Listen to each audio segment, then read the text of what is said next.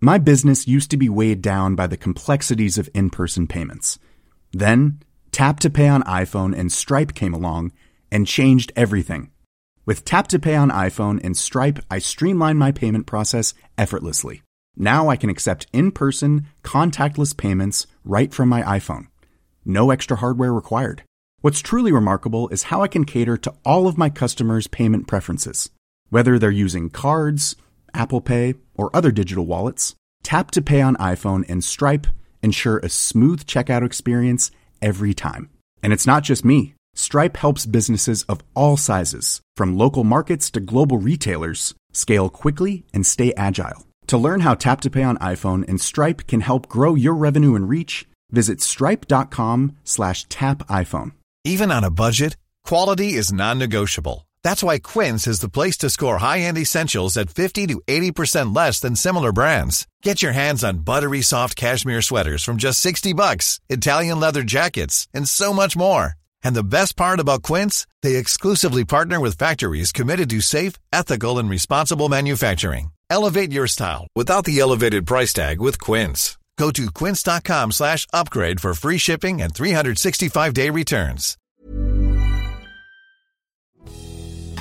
Technology and education have completely changed my life and my life chances. I really wanted everyone to kind of feel comfortable with technology because there's a whole world out there and so much information and opportunity.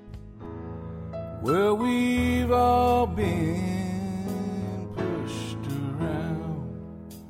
Hello and welcome to It's Complicated with me, Tanya Goodin, the podcast to help you untangle your relationship with your phone.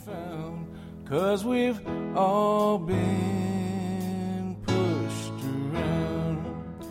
This is a podcast about learning to live healthily and happily with technology and the digital world, and understanding why sometimes it's so hard to do. Because if we learn how to step away from our phones more, we'll be learning how to step in more to our lives, improving our relationships, our work, and our health. 'Cause we've all been swept away, yeah. I'm your host, Tanya Goodin, author and founder of digital wellbeing movement Time to Log Off. Each week I'll be asking a new guest what they've learned about the relationship with the tiny tyrant in their pocket, their smartphone. So as a bit of a change to all the podcast episodes where we've been pointing out some of the pitfalls and problems with the tech world, my guest this week left me feeling really uplifted and positive and remembering why I chose a career in tech in the first place.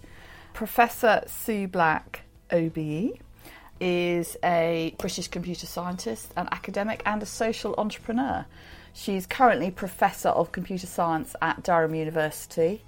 She was instrumental in saving Bletchley Park, the site of the World War II codebreakers. And she's also the founder of social enterprise Tech Mums.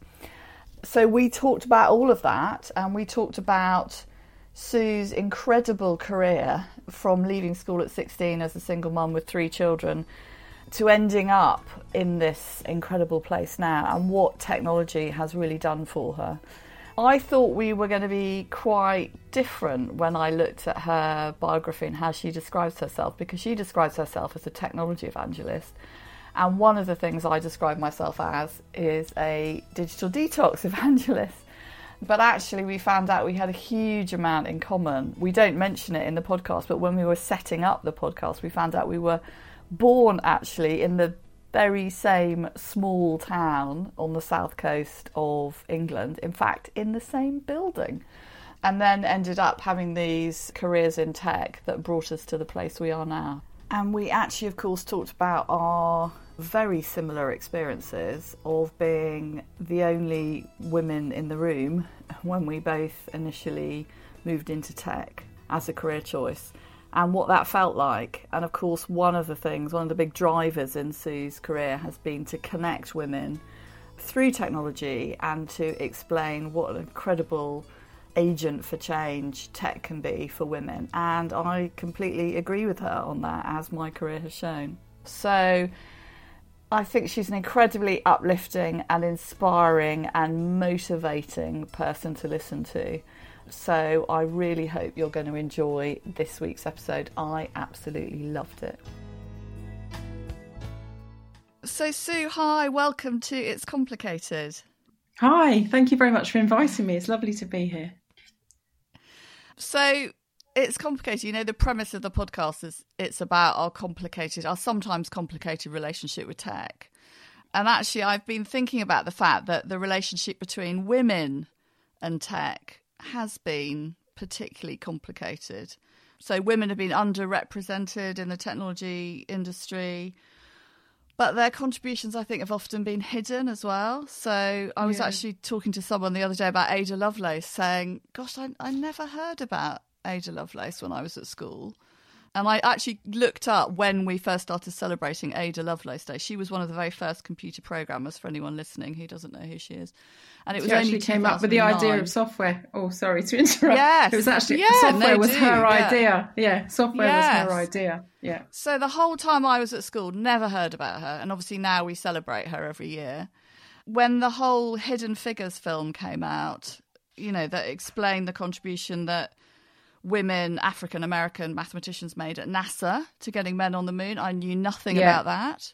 And actually, I'm going to talk to you about it later on in the podcast, but the very big contribution that women made to Bletchley Park, which was also, I think, kind of hidden by history. Yeah. So I read something about you that said, an article about you began, when future historians write about women's contributions to technology, Sue Black is sure to get top billing. Oh, wow. And you tweeted, I wanted to read this out because you tweeted in 2018, I left school at 16, was in a women's refuge at 25 with 3 small children, went back to education at 26, got a degree in computing in 1993, a PhD in software engineering in 2001, and this week, this was back in 2018, got a DSc, Doctor of Science award from University of Kent in Canterbury Cathedral. So technology has obviously been very good to you in your life. It's also been very good to me, but it isn't for a lot of people. So I suppose I wanted to start for a lot of women. I wanted to start by saying, why do you think women are still underrepresented in technology and computer science? What is it that's holding back women from getting involved in tech as a career? Well, that's a really good question, and there's not like one easy answer, really. I think there are lots of reasons for that, and I guess really the biggest thing would be our culture, in that women, not just women in technology, but women in science. You know, we've been trying to get, so women, like earlier on in the century, women trying to get into science, but not even being allowed to enter university to study science. All the way through to today, really. Our whole culture, you know, it's like if you ask, there's been various experiments, if you ask kids to draw a picture of a scientist, they nearly always draw a guy. And just the whole kind of dialogue around science, you know, it's just been male dominated. And, you know, that's even an even bigger picture, is that our society is basically misogynist, and that's bad for men as well as women, because it doesn't give everyone the opportunity to achieve their potential, I guess. And, you know, as a woman working in tech, when I didn't really realise I was a woman in tech until I started my PhD, because I went to college, that was mainly guys. I went to uni as an undergraduate, that was mainly guys. And I don't think I ever really thought about that at all. That was just like normal for me to be in the 10%, the 15% women. And I don't think I really noticed that I was a woman in tech, if you want to call it that. And it wasn't really till I was doing my PhD and went to my PhD supervisor really encouraged me to go to conferences and network with people, because he said it's not just what you know, it's who you know, which I think is true. And so trying to network at conferences, which were like 10% women, 15% women, the first time that I actually tried to do that, and, you know, I'm a very confident person now, but back then, 20-something years ago, I really wasn't. So I was totally outside my comfort zone. And, trying to work out who's the one person I'm going to talk to at this conference, because for me, just one person was a challenge. And a guy gave, a great talk. He seemed very down to earth. So I thought, well, I'll chat to him in the break. So I chatted to him in the break. We had a great chat about research, about my research, his research. But then for the rest of the conference, every time I turned around, he was staring at me. I got really freaked out. And, I can have some sort of idea now why that might have been. But back then, I thought I'd done something terribly wrong and offended him, which to me seems a bit ludicrous that I thought that now. But that honestly is what I thought. And then, other conferences after that, I really I didn't have much confidence. I totally lost my confidence in terms of networking, because I had so many times I tried to chat to people. And again, I didn't really think about chatting to men or chatting to women. I was just chatting to people. And because it was mainly men, I just didn't really think about that. I just had some other not so great experiences. And then it wasn't until, so that's probably like from 94 onwards. In about 98, I went to a Women in Science conference in Brussels. And I can remember walking into the conference location thinking, oh no, another conference. I'm not very good at networking. And going in and getting my badge, getting a cup of tea or something. And, I kind of, within a minute, I was having a great time. Everyone was saying to everyone was how it seemed. And the 2-day conference completely kind of changed my life, really, because it helped me to realise that, I was a woman in tech. I didn't even realise that before, a woman in computing. And that sometimes it's nice to be in the majority, So I think life is easier if you're in the majority. It just means that everything is, in quotes, normal, I suppose, or normalized. And so you just feel more comfortable and you feel included. And so I kind of came back from that conference realizing I was a woman in tech and wanting to help other women, chat to other women in tech and to have that kind of being in the majority kind of feeling, I guess. And I think, that's, so women haven't been represented in science. So there's been some amazing scientists who've managed to do the stuff that they've done, like Ada Lovelace, like Marie Curie, women in tech, like Steve Shirley. But they're the ones that have kind of managed to make it through for whatever reason. But in general, women have just been, as part of our kind of whole history and culture, been kind of kept out of science. And I think, it's not actually particularly about technology. It's about the sort of bigger picture. And, I can see it changing definitely after 20 years in tech now, but not fast enough at all. I mean, it's wonderful to see that there's loads of Women in Tech awards and all sorts of things, all sorts of groups to do with women in tech now. When I came back from that conference, I set up BCS Women, the British Computer Society Women's Network, and that was the first online network for women in tech in the UK, and now there are loads and loads. So that's wonderful. I think the atmosphere is definitely changing, but there's still a long way to go.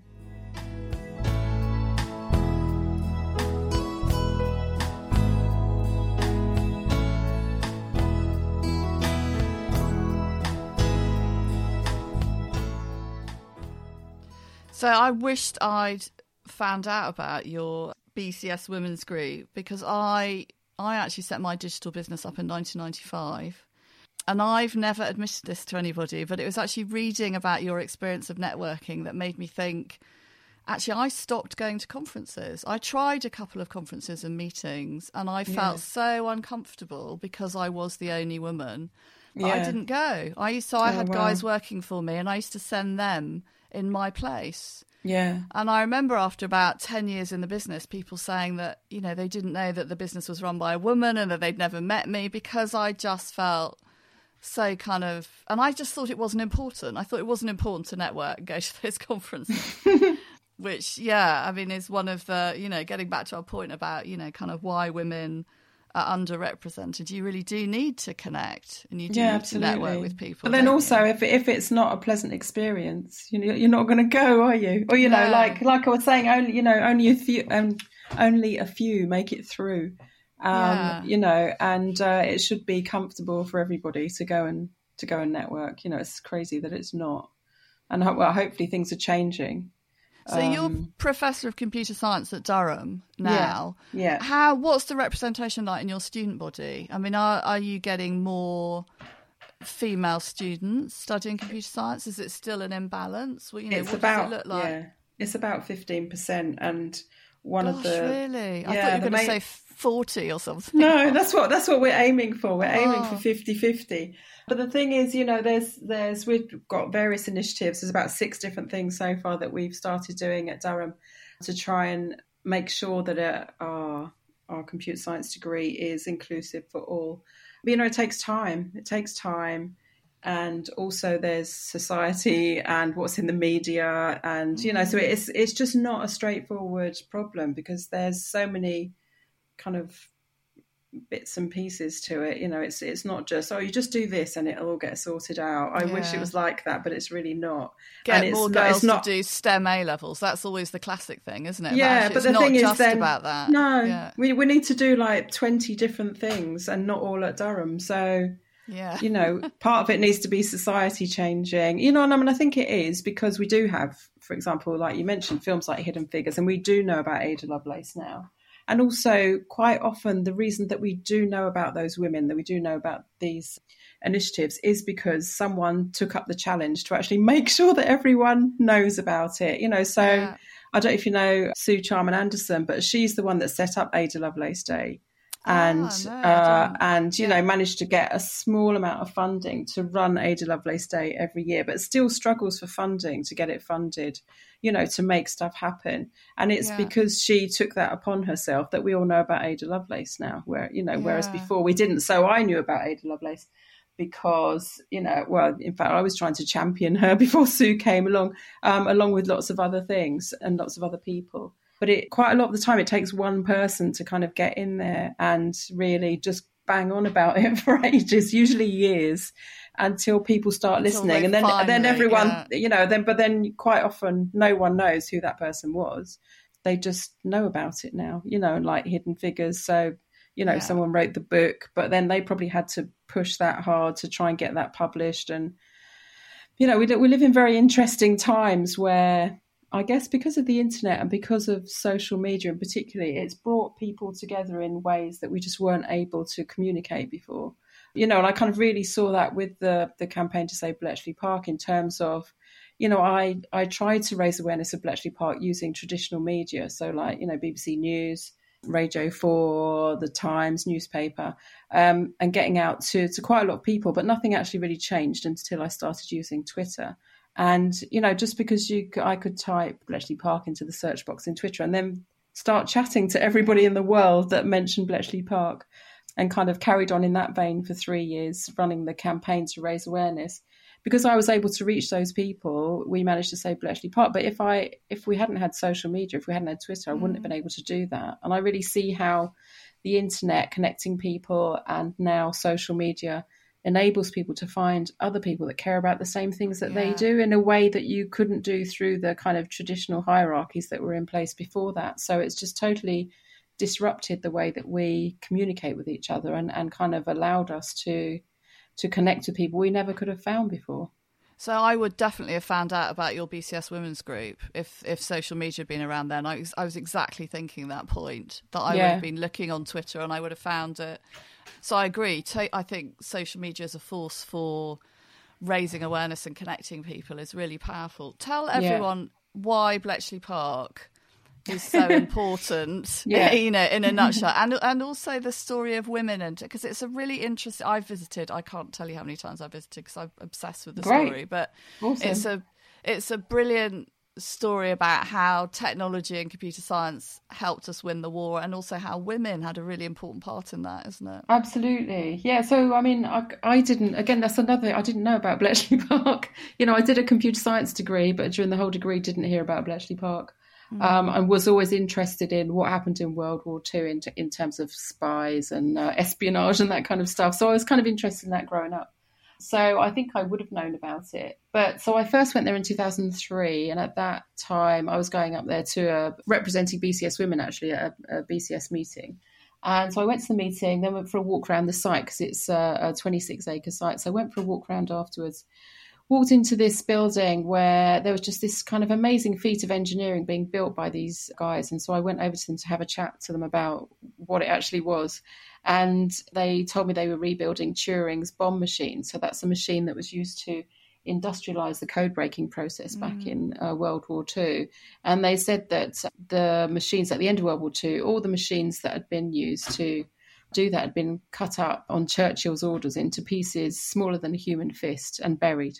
So that no one could ever know really what happens. Yeah, absolutely. Or like recreate them. But they decided that they really wanted everyone to know about the massive contribution, which was amazing. So we chatted about that.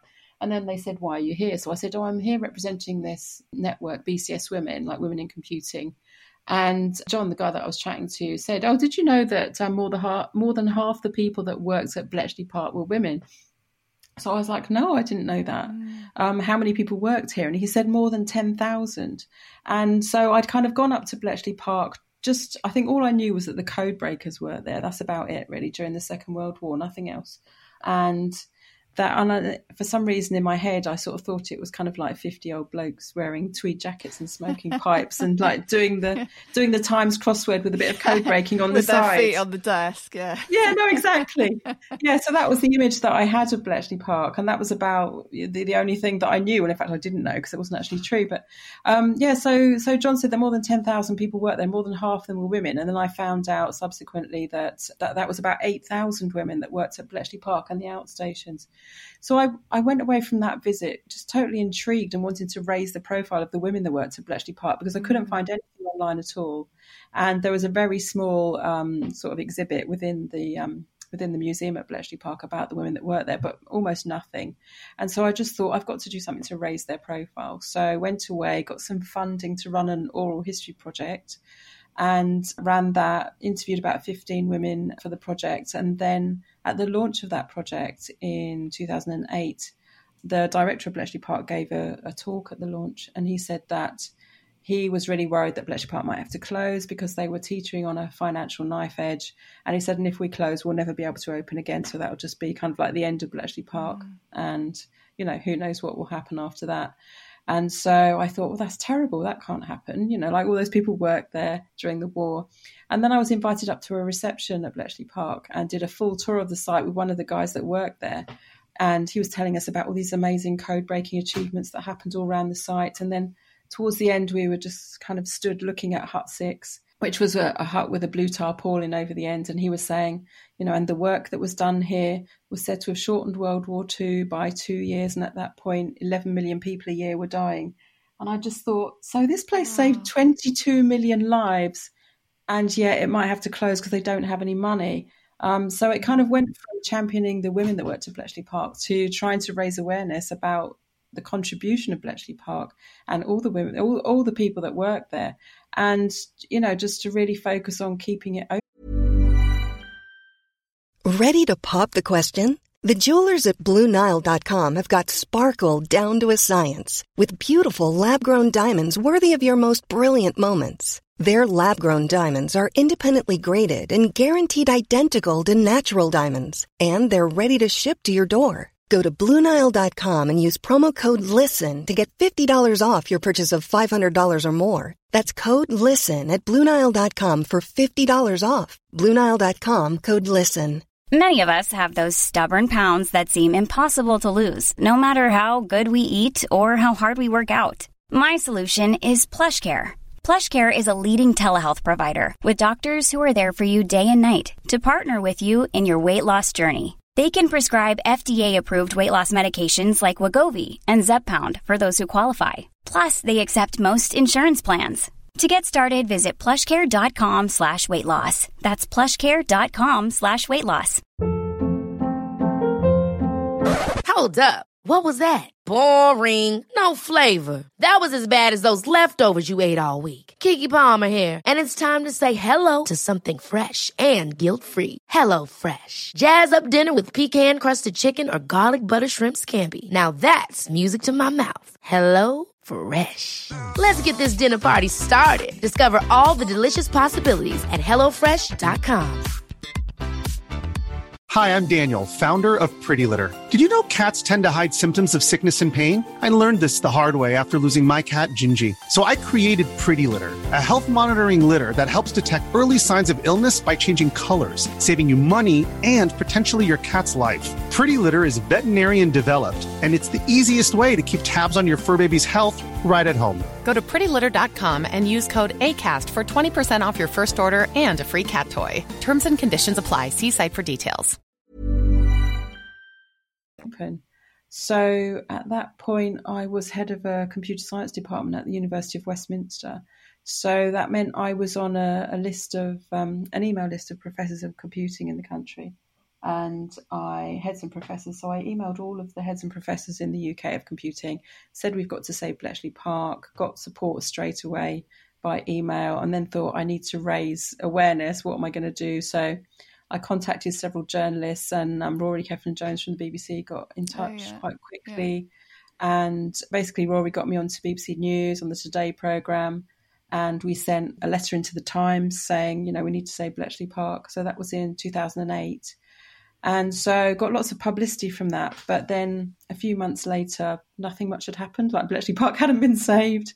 I was still talking about it to people that I met in person, but I didn't really know what else to do. Like I'm academic computer scientist, not a marketeer or, not a PR person. So I really didn't know what else to do. And it wasn't until the end of 2008 that I started using Twitter and realised quite quickly that, if you just type Bletchley Park into the search box, you can find everyone on Twitter that's talking about Bletchley Park and you can have a conversation with them. So I kind of started talking about Bletchley Park. I'd set up a blog, just kind of like talking about the situation Bletchley was in and what we were doing as part of the campaign. And various people got in touch who then came up to Bletchley Park with me, who were really great at social media and kind of really taught me how to use social media. I'd been contacted by a couple of the veterans from Bletchley Park who were supportive of the campaign. So I was kind of like working with them to work out what to do, using Twitter. Got Stephen Fry involved quite early on, like a couple of months after using Twitter. I really laughed when I read the bit in your book because I remember, so I guess practically no one who's going to listen to this podcast will remember, but I remember the famous Stephen Fry stuck in a lift tweet. Yeah, okay. Which was 2009. Yeah. So we were all on Twitter then. I have to say, I just want to say that Twitter was a lovely place in 2009. Yeah. It was such fun. But anyway, he was famously stuck in a lift and he tweeted, didn't he? I'm stuck in a lift. He did. Yeah. Tweet to me. And when I read your book, I thought, gosh, that was the moment. It was that tweet that you replied to. Yeah, absolutely. Well, that's amazing that you remembered it too. That's so cool because, it was kind of like a moment on Twitter, right? It was a Twitter moment, Yeah. For everyone in the UK, at least, who was on Twitter then, because he had the most followers, which I think was something like 20 or 30,000. I can't remember how many. I think he had the most followers in the UK, yeah. That's right. He followed everyone who was on Twitter at the time. Yeah, I think, and we all followed him, didn't we? Yeah, so he was exactly. A bit like our kind of hero. So you DM'd him, and you told him about Bletchley Park, didn't you? Yeah, and about the campaign. And I said, if you get involved, I'm sure it'll make a massive difference. So I know I sent him 3 DMs. And, like in the evening, went to bed, got up the next morning. I'm sitting at my computer the next morning and I get a message a direct message from Stephen Fry. So I nearly fell off my chair because, I was always trying to contact lots of people and he was probably the most famous. Well, he was the most famous. Yeah. So the fact that he replied, I was just like completely blown away. And he sent me a direct message saying, I have tweeted, hope it helps or something like that. And so then, he tweeted a link to my blog. And at that time, I was getting 50 hits a day on my blog, which in 2009, I thought was great. And then one tweet from Stephen Fry, and I got 8,000 hits that day. And I became the most retweeted person in the world on Twitter that day because of the Stephen Fry effect, basically. Yeah, it was just so amazing. And that was kind of a lesson for me in what to do. If you're running a campaign, find key influential people that care about the same things that you do and get them on board with your campaign, and kind of invite them in. And because, of course, they've got a much larger network. We had a much larger network than I did. I probably had like 100 followers then. I can't remember. And so, that was a real lesson for me in how to run a campaign. I was kind of following my nose, trying to work out what to do. But I think that definitely was a step change. And then it was Twitter really where I was able to just connect with so many people and encourage people to make a song and dance about Bletchley Park and how we needed to save it, and kind of tell the story, get more people involved, and just kind of like went round and round, sort of in a sort of iterative way, finding people, encouraging them to find people that they knew, and did that for 3 years. Got Google involved after a couple of years, who they helped Bletchley Park buy the Turing papers, and then eventually came in and gave Bletchley Park some funding. And then Bletchley Park got the Heritage Lottery funding, 4.1 million, that was the game changer and really the end of the campaign, because once they'd got 4.1 million, we knew that they weren't going to close.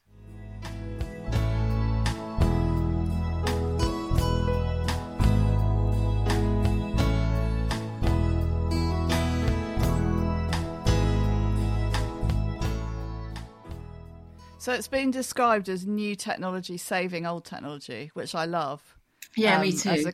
As a kind of description of what you did, which is to really use this incredible power of Twitter and of social media to save something that would have been lost. And that story would have been lost, wouldn't it? Yeah, absolutely.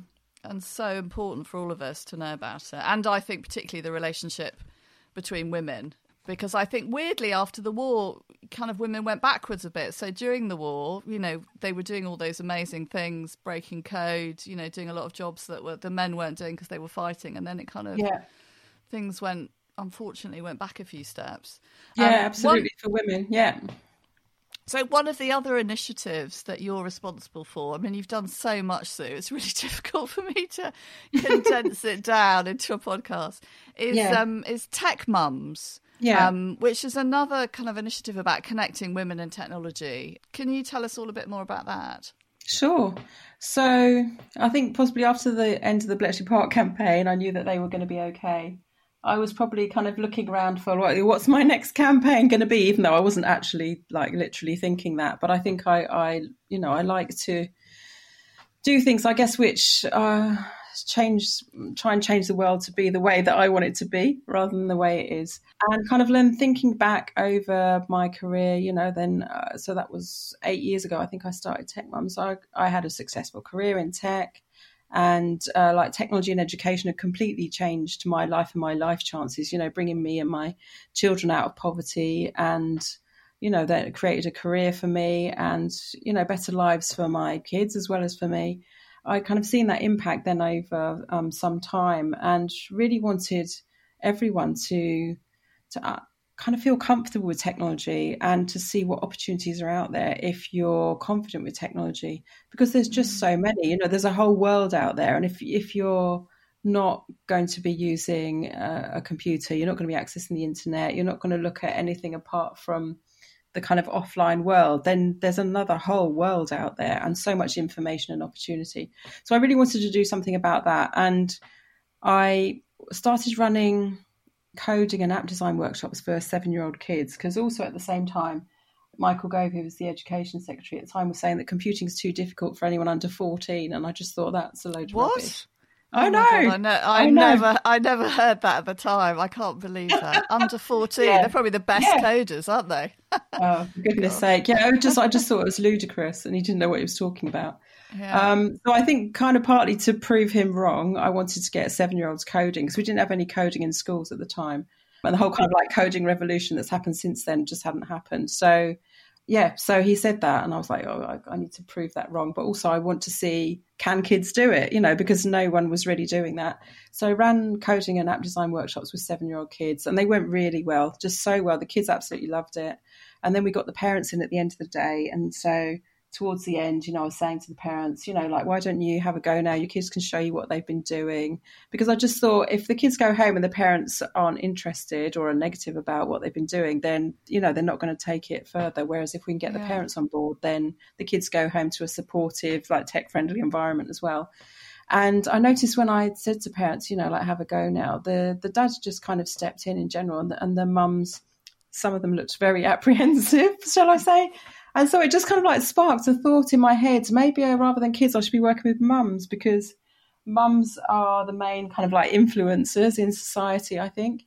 And I also saw some research shortly after that which said that the main positive influencing factors on kids doing well at school in literacy and numeracy are their mum's education and their home environment. So I just thought to myself, so if we can get mums tech savvy, we not only kind of provide a great environment for kids to do well in tech, for kids to do well at school, but also we show mums what opportunities are out there to work online, to go back into the workplace, to learn all different sorts of things, to be able to create apps, to create their own websites. So that's kind of where Tech Mums came from. So I put together a program and we started running it at Bishop Challoner School in Tower Hamlets, I think in 2013, and had great success straight away, really. It was a 10-hour program, so 2 hours a week for 5 weeks, and then a graduation in the 6th week. And stuff like how to use email, how to do a Google search, web design, app design, social media, and a bit of coding in Python at the end. And we had great success right from the beginning, really, in terms of just really building mums' confidence with technology. We had Brunel University do a study on our mums as they kind of went through the program. And the main difference in the mums at the end of the program was that their general self-esteem had absolutely rocketed. So their confidence with technology had gone up, but also, like the main change. It had a knock-on effect. Yeah, absolutely. Built their own confidence. And like chatting to the mums in the groups, then I think if you think that tech's too difficult for you, which is kind of a story that we're sold, I think, in society, that tech's really difficult and, particularly for women, just like, linking into the kind of stuff with women not being encouraged into sciences and STEM, it all links together. I think lots of women, lots of mums just think it's too difficult for them, whereas I just wanted to prove that it wasn't. And so if you're one of those mums and you think something's too difficult and then you go through quite a short program, really, you come out the other end thinking, oh, actually, I can use technology. Yeah, no, exactly. Yeah. And one of the points I tried to get across was like, nobody knows everything about tech. I've got a PhD in software engineering. I don't know everything about tech, so the average person on the street is just not going to know everything about tech. So, yeah, we had great success straight away. And so Tech Mum's been running now for 7 years and still going strong. We've got some free online courses up at the moment online, if anyone's interested. Tech Mums Online. Part of our courses is up there free online for mums to have a go at the moment. We put it up when we went into lockdown, really, because of COVID, because we really wanted more mums to be able to access our program, whereas normally Tech Mums is taught face-to-face, mainly in schools and libraries. I could talk about Tech Mums forever. So one thing I was going to ask you is, your experience of tech has been universally positive, but are there any aspects of technology or the way tech's developing that you've got any concerns about? Are you, and Twitter, I just said that Twitter was a lovely place to be in 2009. Yeah. I personally find it a less lovely place to be now. I don't know if you've had that experience as well. Yeah, it doesn't seem quite so much like a fun party place, which is how it seemed to me back in 2009. It was a completely. Fun party place. And finding people that you just couldn't have met and all that sort of thing. So I don't know. I think it's good and bad. So now you can reach so many more people, right? Because so many more people are on Twitter. And, I remember back then, I just used to hate it when people used to say, I don't care what you had for breakfast, if anyone mentioned Twitter. No. So many people said that. And I was like, that's not what it's for. Like, why are you all saying that? I don't know where that came from. I used to get so annoyed because I just thought, we're running a major campaign to save our national heritage, Bletchley Park. And all you can talk about is, I don't want to know what you had for breakfast. Anyway, just reminded me of that. But it did seem like a kind of party place where you could just find amazing people that you never would have met. And now, we've got people like, I won't mention his name. Yeah. The US we president all know who you mean. And, so, but the thing is, it's a platform, right? So it's all down to human nature, really. You get good and bad, I suppose. And it does depend a lot who you follow, I think, because if you follow people that are saying positive things that you want to hear, then that's what you'll hear. If you're following people that are saying awful things, then that's what you'll hear too. I love the fact that through a hashtag like Me Too or Black Lives Matter, millions of people around the world can connect together and make positive change happen. But of course, then that also means that people that want to do negative things can connect together too. So, so again, that's not the platform, it's the people using it. So there is good and bad. I mean, what I'm at the moment setting up a research centre at Durham University focused on bias in AI, because one of the things that I guess I'm interested in and does worry me is that if we've got an undiverse group of people creating most of our software products, there's going to be inherent bias. Yeah, absolutely. Yeah. And the thing is that AI, or those AI systems and products and services, are going to be used by more and more people and are going to affect more and more lives. And so, you know, it might be kind of like a small piece of code, but it might affect millions or even billions of people around the world at some point, you know, because systems are kind of becoming more ubiquitous, you know, like as people get devices in their home, which, you know, have AI software running in the background, making decisions.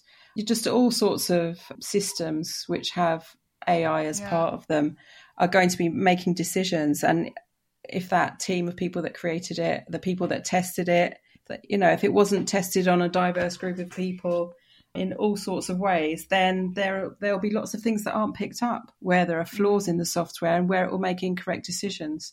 So, yeah, I'm setting up a research group at Durham. I've got one PhD student at the moment, looking for more if anyone's interested, looking at bias in AI and what we can do.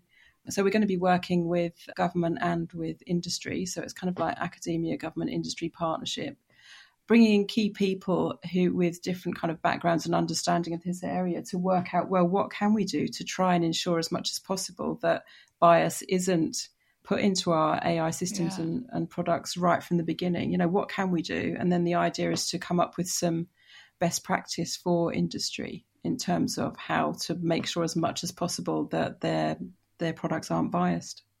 Fascinating. Sounds like it's going to be really, really fascinating research. There's been some really interesting stuff coming out of the States. I'm sure you're aware of it. People working on algorithmic bias. There was some really worrying stuff about sentencing, actually. Some automation of sentencing. That's right, in prisons that was showing a real bias against African-American offenders. So, yeah, really much needed.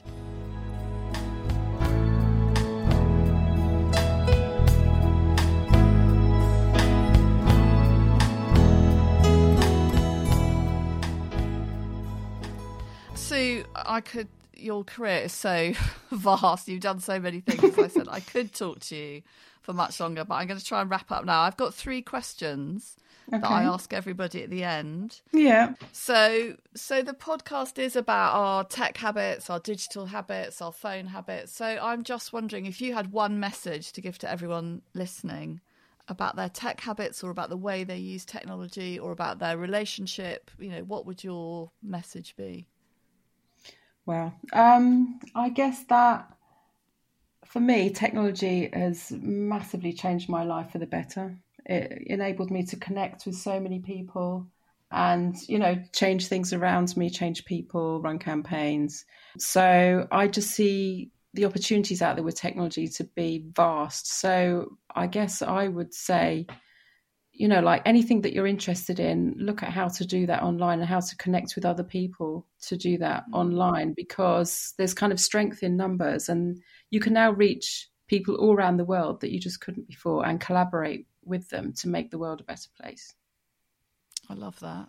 And have you got a tip around how you get a balance between kind of online and offline? You know, I remember when I was on Twitter 24/7, it seemed. I mean, I literally, you know, I used to spend a lot of time on Twitter and I've had to really pull back from that. I just wondered, you know, how do you make sure that you have that balance between, you know, using it for good, but actually spending some time not looking at a screen? Yeah, I don't think I'm that good at that, to be honest. I mean, I don't now. So I used to work weekends as well when I was really trying to kind of get places and make stuff happen. So I don't work at weekends anymore. So that's good for me. But I still do look at my phone, you know, look at Facebook, LinkedIn. Well, not necessarily LinkedIn, but, you know, Facebook, Twitter, Instagram, just to kind of see what's happening, read the news. So I don't know if I'm the best person to ask that. No, that's really. fine. I always ask everyone to be very honest. Some people say I don't have a good balance. I just, No, I don't really. But I have to say, right into it. Yeah. I've now got like 4 kids and 5 grandchildren. So that actually helps me because the grandkids come round at the weekend now that we're kind of out of lockdown. I hope I'm allowed to do that now, but anyway, I am. So the grandkids come round at the weekend, and the kids, and we have a nice time. So that totally keeps me away from my phone. So that's good for me. And I have to say, being a grandmother is just so wonderful. So wonderful. And the last question, what have you learned about yourself over the years from your relationship with technology? I think that I had more potential than I ever realised. As a teenager, underneath it all, I sort of had some confidence, but not really that much. And, I just had absolutely no idea that I'd be able to do what I've been able to do in my lifetime. I just thought people that got degrees were amazing. And like one day, maybe I could get a degree. That was it was like pie in the sky kind of thing for me, particularly after leaving home at 16. That was just such a major thing. And so if you'd said to me then that I did get a degree and then, maybe went on to do a PhD, I probably wouldn't have believed you. And I think technology has really enabled me because it's helped me to see what opportunities are out there and what other people are doing.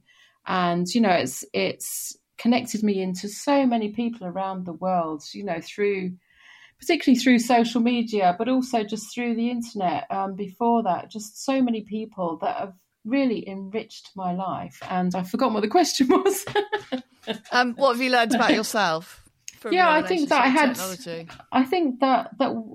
I have so much potential. I've learned that kind of over the years, and really everyone does in the online world. It's just like the sky's the limit. That is a fantastic place to stop. Thank you so much, Sue. I've really, really enjoyed it. Oh, you're very welcome.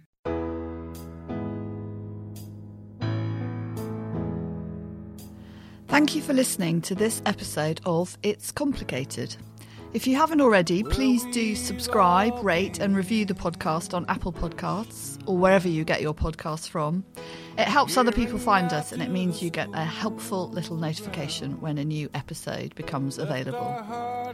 For more about getting a healthy balance with tech, you can follow me, Tanya Goodin, or Time to Log Off on Instagram and Twitter. And both my books, Off and Stop Staring at Screens, are available on Amazon and at all good bookshops. Finally, for more information about this and other episodes in the podcast series, visit itstimetologoff.com.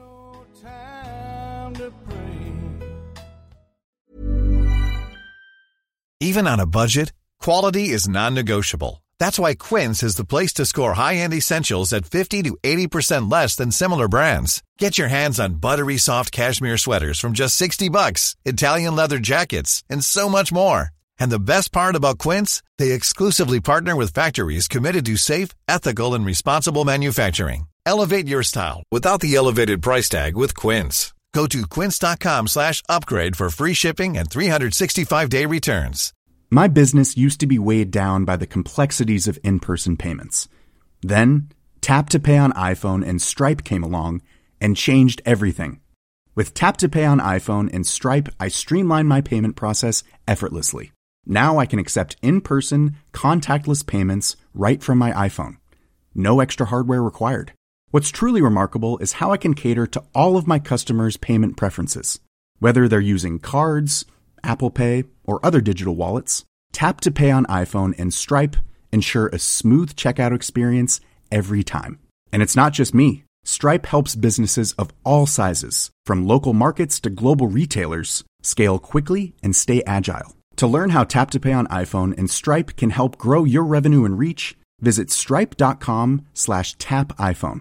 Hi, I'm Daniel, founder of Pretty Litter. Did you know cats tend to hide symptoms of sickness and pain? I learned this the hard way after losing my cat, Gingy. So I created Pretty Litter, a health monitoring litter that helps detect early signs of illness by changing colors, saving you money and potentially your cat's life. Pretty Litter is veterinarian developed, And it's the easiest way to keep tabs on your fur baby's health right at home. Go to prettylitter.com and use code ACAST for 20% off your first order and a free cat toy. Terms and conditions apply. See site for details.